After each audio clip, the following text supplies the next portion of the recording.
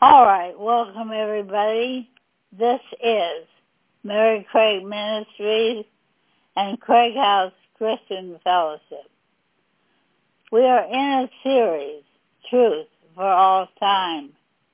The message today is asking God for forgiveness enough? I'm Dr. Mary Craig. It is September 24, 2023. And let's pray.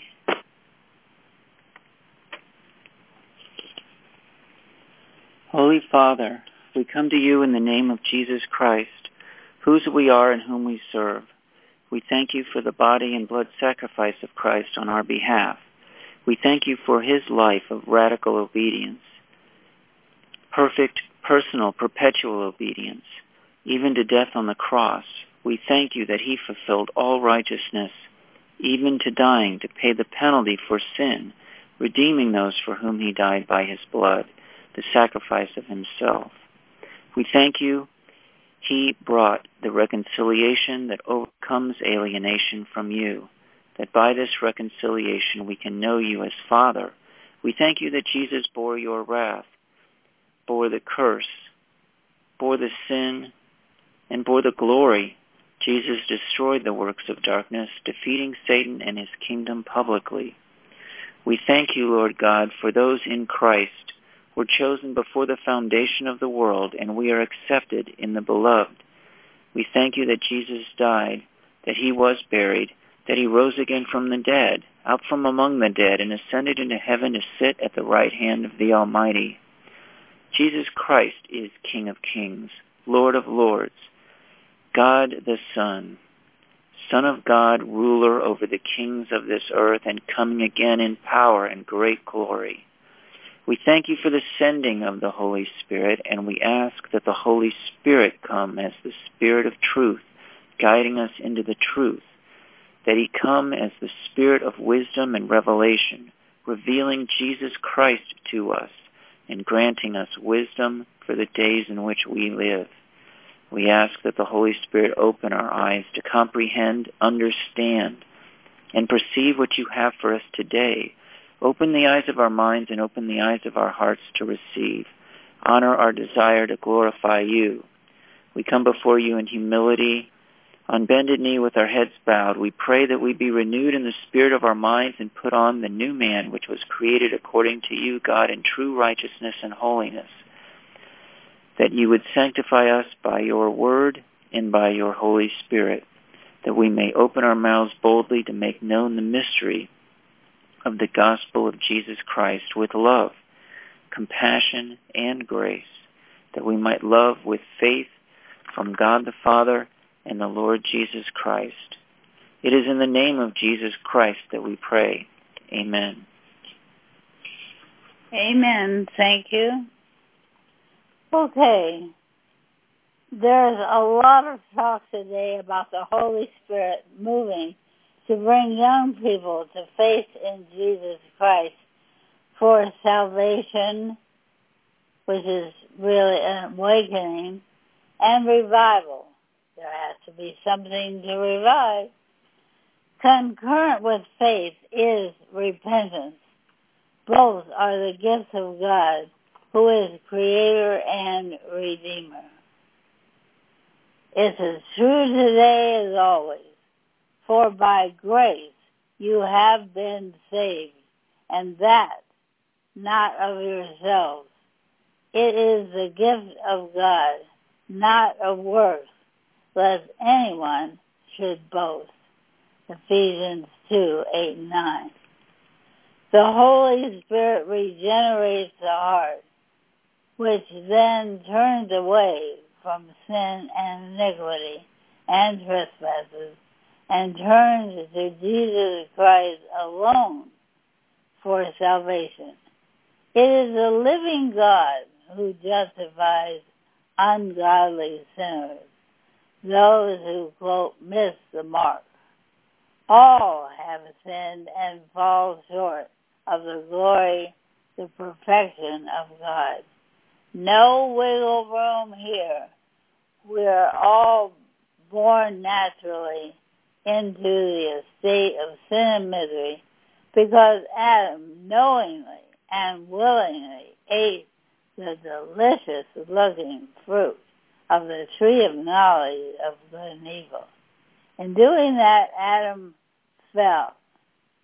He chose another wisdom, and in that choosing, he rejected Christ, the wisdom of God. He turned away from God only wise. Bad move. It can happen to true believers as well. A true believer does not lose his or her salvation. That is secured by Jesus, the surety of the covenant in his blood, and by the Holy Spirit, who is the guarantee. Jesus said that of all that the Father had given him, he would lose none. Do we believe Jesus? Do we believe what Jesus believes? So many Christians think the Christian life is all up to them.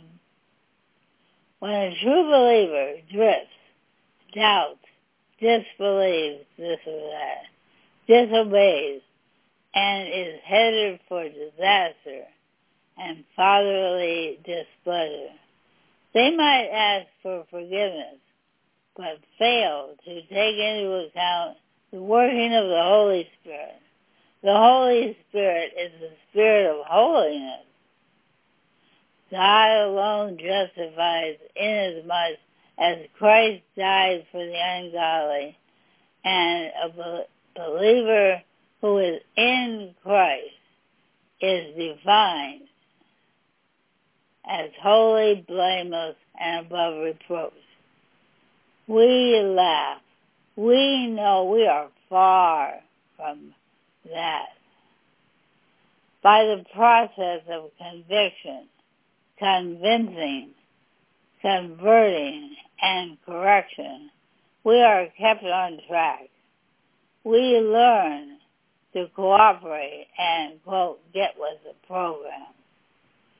We become open to instruction from the Word of God. We learn obedience and growing in grace. Whenever we don't, we usually find ourselves going around the mountain again and again. Hopefully, we find out what pleases the Lord. God grants repentance. It's a gift. 2 Timothy 2:25 and 26. In meekness, instructing those that oppose themselves, if God peradventure or perchance will give them repentance to the acknowledging of the truth, and that they may recover themselves out of the snare of the devil, who are taken captive by him, by the devil, at his will, to do the devil's will. Maybe we are in a snare, a trap, behind a stronghold of Satan, or of our own making, when the grace of God, the Spirit of grace, the Holy Spirit begins to move. There is a change in the air, in the atmosphere, a hope, a brightness, a light, a sense of something good coming, a sense of something being birthed, or being loosed, or reviving drooping saints, times of refreshing. But we cannot be surprised if we first travel through the valley of the shadow of death. We die to what we now know and trust as a way, a principle, a law for living. We are coming to a dead end of what has not profited us because of perverting God's way. Now, I'm going to give you my testimony in a brief, if I could make it form. I thought I was a Christian.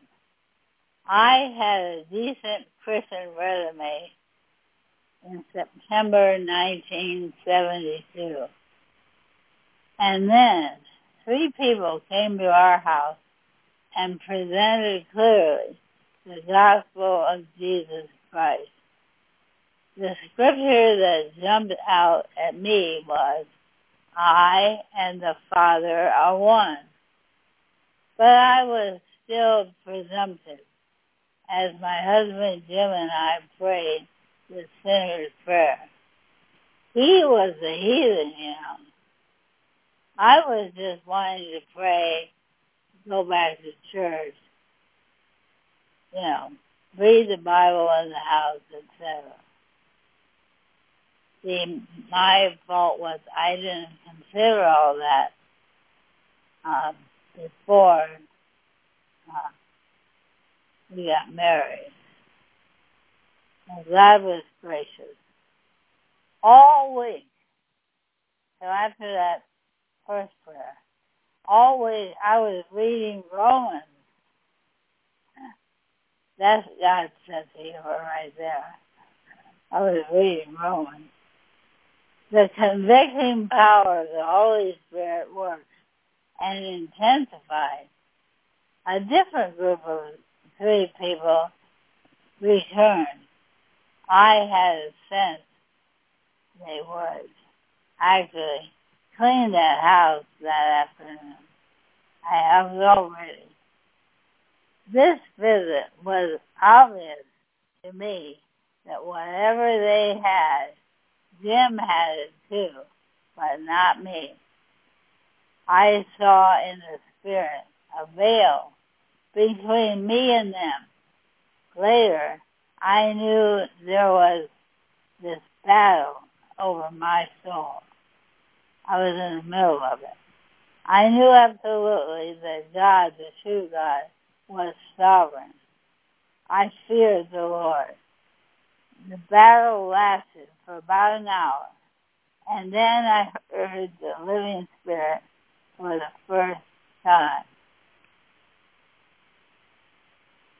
The Holy Spirit indicted me for unbelief, among other sins, and in His grace granted me repentance and faith, the kind of faith that, quote, saves, saving faith. That was on September 27, 1972, at 1 a.m. I was born again. The only way out is up. You must rise from that death into newness of life. It is a move of God, of the Holy Spirit. Something is coming to us as the Holy Spirit moves to regenerate, to bring new life, a new creation. The old is passing away. The enemies of God are being destroyed, rendered null and void, annulled, abrogated, overruled, and overpowered. The graves are being rent by a power that you cannot resist, a power that Satan fails to comprehend. It is the power of God. It is the energy moving out from the center of God's being. It is the light, the love, the life of God being poured out upon His chosen one. It is the new heart given. And how can this be so? Romans 6 talks about it. Romans 7 talks about the struggle, the war between the flesh and the Holy Spirit. Romans 8 speaks about a bond of love so strong that nothing can separate us from the love of Christ, the love of God. Repentance comes, and with it, revival. It comes with knowledge. The entrance of the Word brings light. As we hear the word of truth, it becomes to us a rhema word, a living word. It calls us out of darkness into a marvelous light. As we comprehend the truth of Christ, who is full of grace and truth, we begin to reckon. We begin to turn from darkness to light. We are drawn to the light of God, who is love. As we turn to see Jesus, we see life in him. It is what we want. We see love. We see truth. Jesus Christ rose from the dead the third day, just as he said. We see grace. We see kindness. We see mercy extended in his outstretched arms. We hear the call of the Father to look and live. And we come to the light of God's love.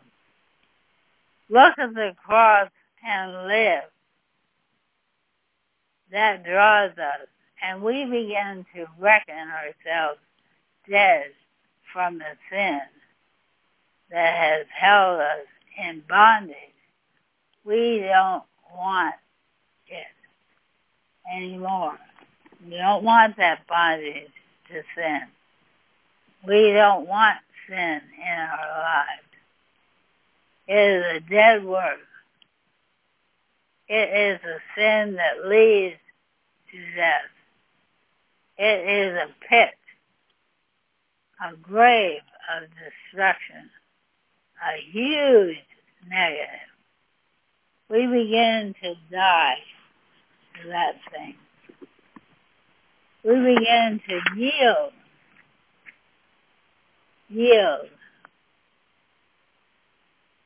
to the life and to the love, to the life in Christ.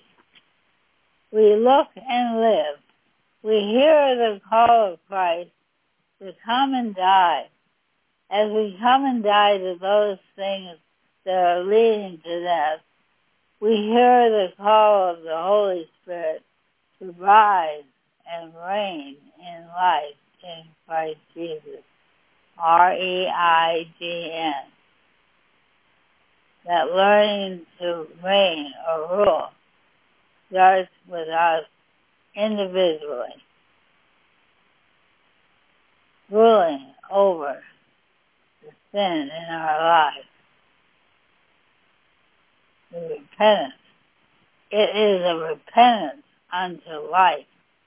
It comes as the water of the Word washes us, and the blood of Christ cleanses us of sin. We are made clean by the words which Jesus speaks. Our conscience is purged from dead works to serve the living God. There's a purpose to all this. It's to serve the living God. We are moving into a new realm, a place in God, governed by the law of the Spirit of life in Christ Jesus. We are being set free from the law of sin and death, from the principle of corruption, leading to the grave. The law of God summarized in the Old Testament in Exodus 20 is a law born out of the love and holiness of God. It reflects His nature. The law is good, spiritual, and holy. But when we hear it, we are convicted by it because it is a mirror into both the soul of God and into our soul. We see that we fall short of the glory of God, short of His righteousness, His perfection. We must reckon with the truth of corruption, of not fulfilling our appointed end, purpose, as God created us in His image for His glory. By the way, all these people go around and they do all kinds of things today. The Bible is not around so much.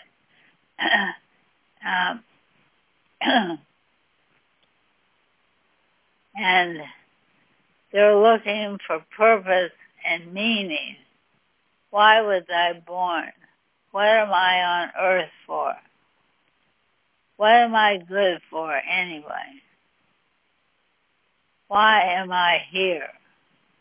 Why did I survive whatever they survived? Why am I still alive? Things like that. Meaning and purpose.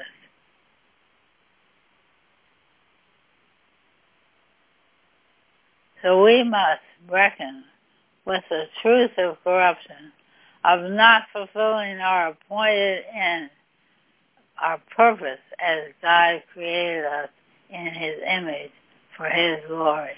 We must reckon with truth in spite of a desire to kill our Creator and take His place.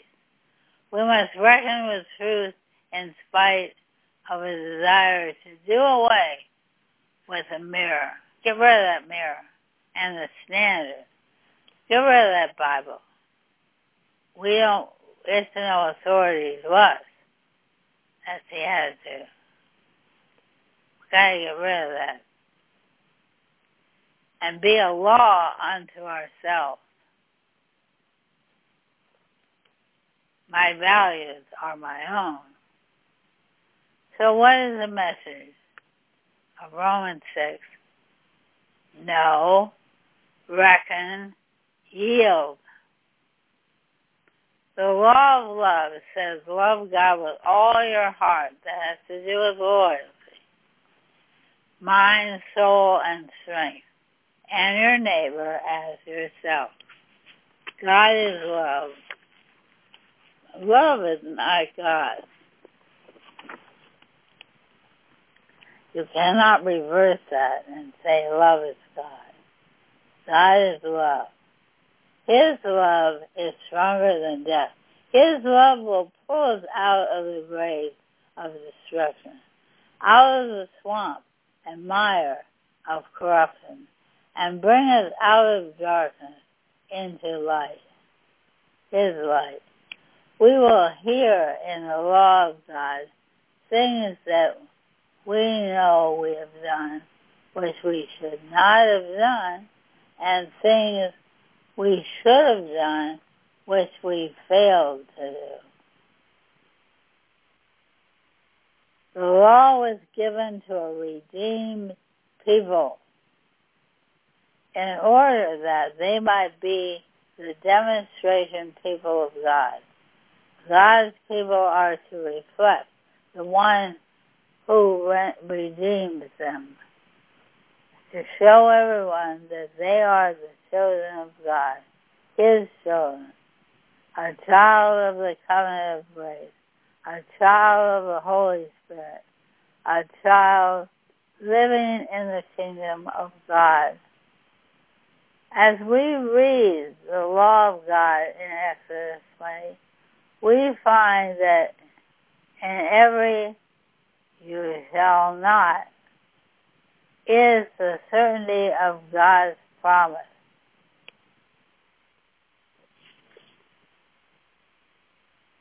You shall not.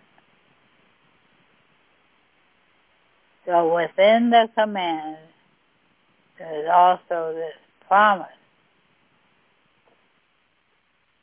There will come a time when we will not have any other gods before us in God's face.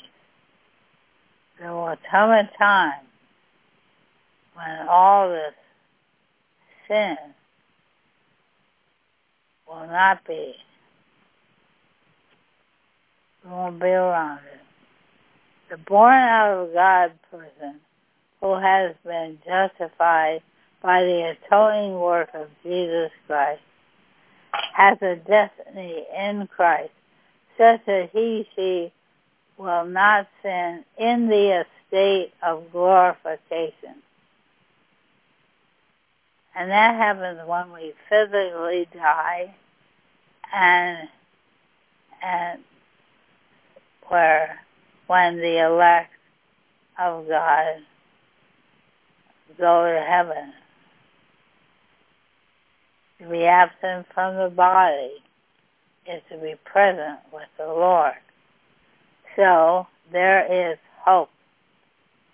Right now, the Holy Spirit is coming to revive us.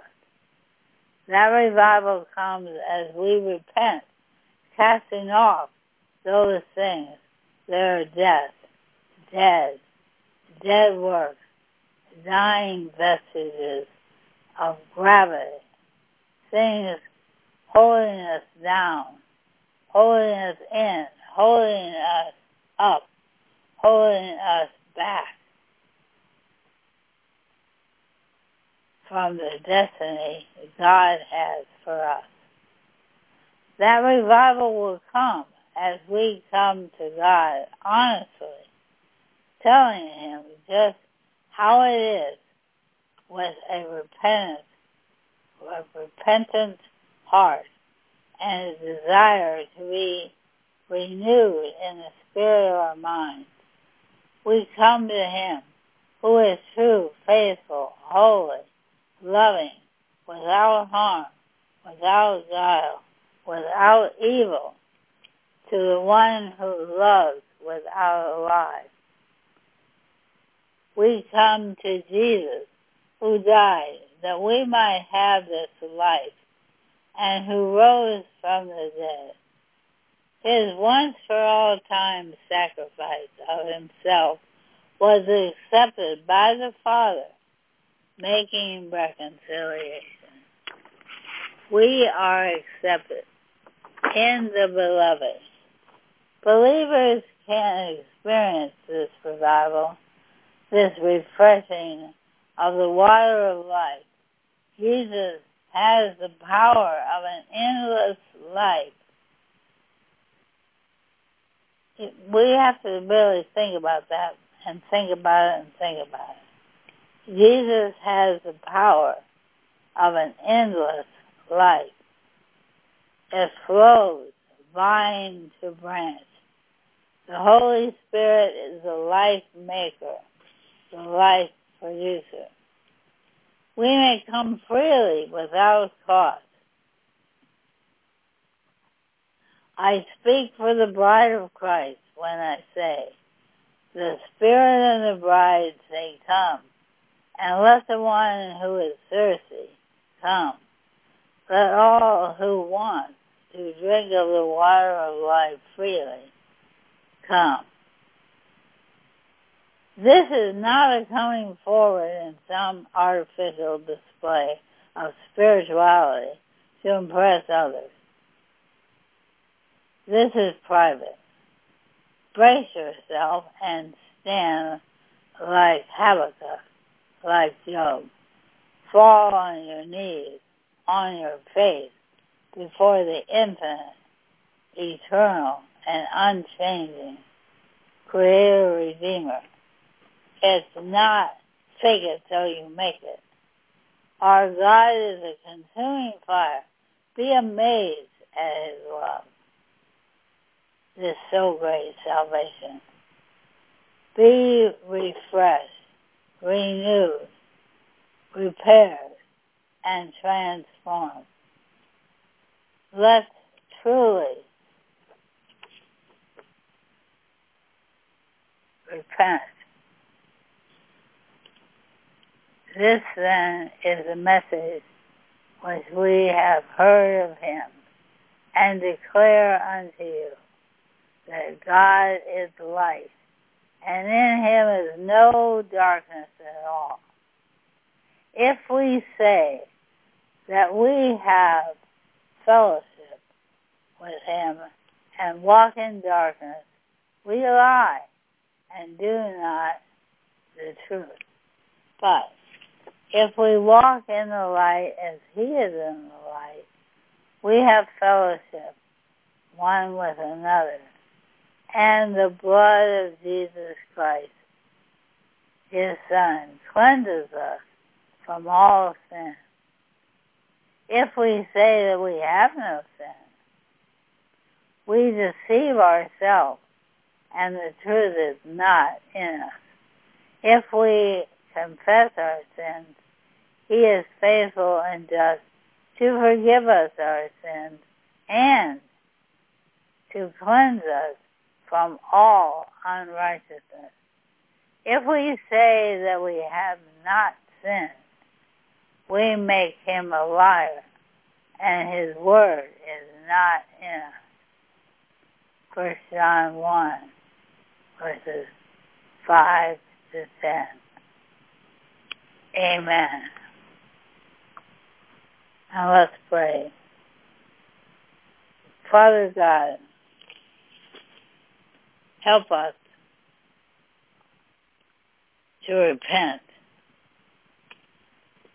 Help us not just to ask you for forgiveness over and over and over and over and say, okay, there. Or help us not to think, well, you're so gracious. Your grace is greater than my sin, so I can just do whatever I want, and there will be no consequence.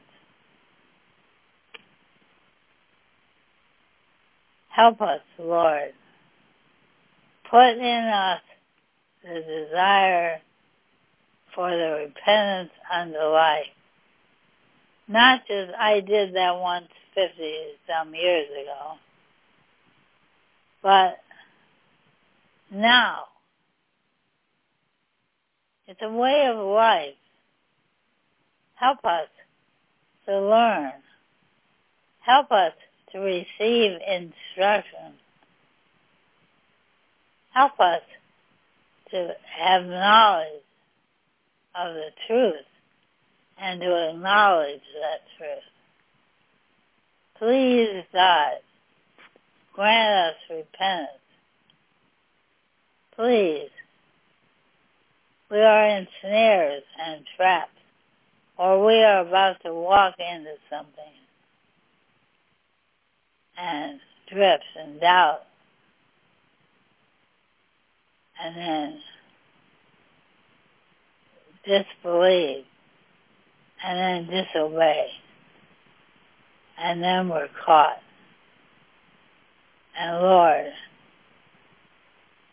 Jesus, you are the one who rescues us when we call upon you, and we mean it. We mean it. Because you are the one who went about doing good and healing all those oppressed by the devil. We thank you today and ask you for joy.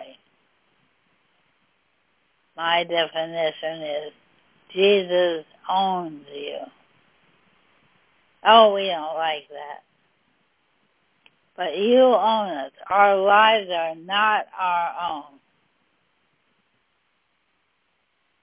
We have been bought with a price. Our lives are not our own. So help us, Lord God. So many today are self-centered. They're like little creators of their own universe, little creators of their own destiny. They're very self-centered. Help us, Lord, and not just to see trees as our higher power, but help us, Lord, to see that you are El Elyon, the Most High God. There is no one higher, no one more sovereign, more holy, more merciful, more loving, more gracious, and so forth, and wise. God only wise. Let us grow up in the name of Jesus Christ of Nazareth. Amen. And now, if you would please stand for the benediction. Hebrews 13:20 and 21. Now may the God of the peace, who brought up our Lord Jesus from the dead, that great shepherd of the sheep, through the blood of the everlasting covenant, make you complete in every good work to do his will, working in you what is well-pleasing in his sight, through Jesus Christ, to whom be glory forever and ever. Amen. Amen.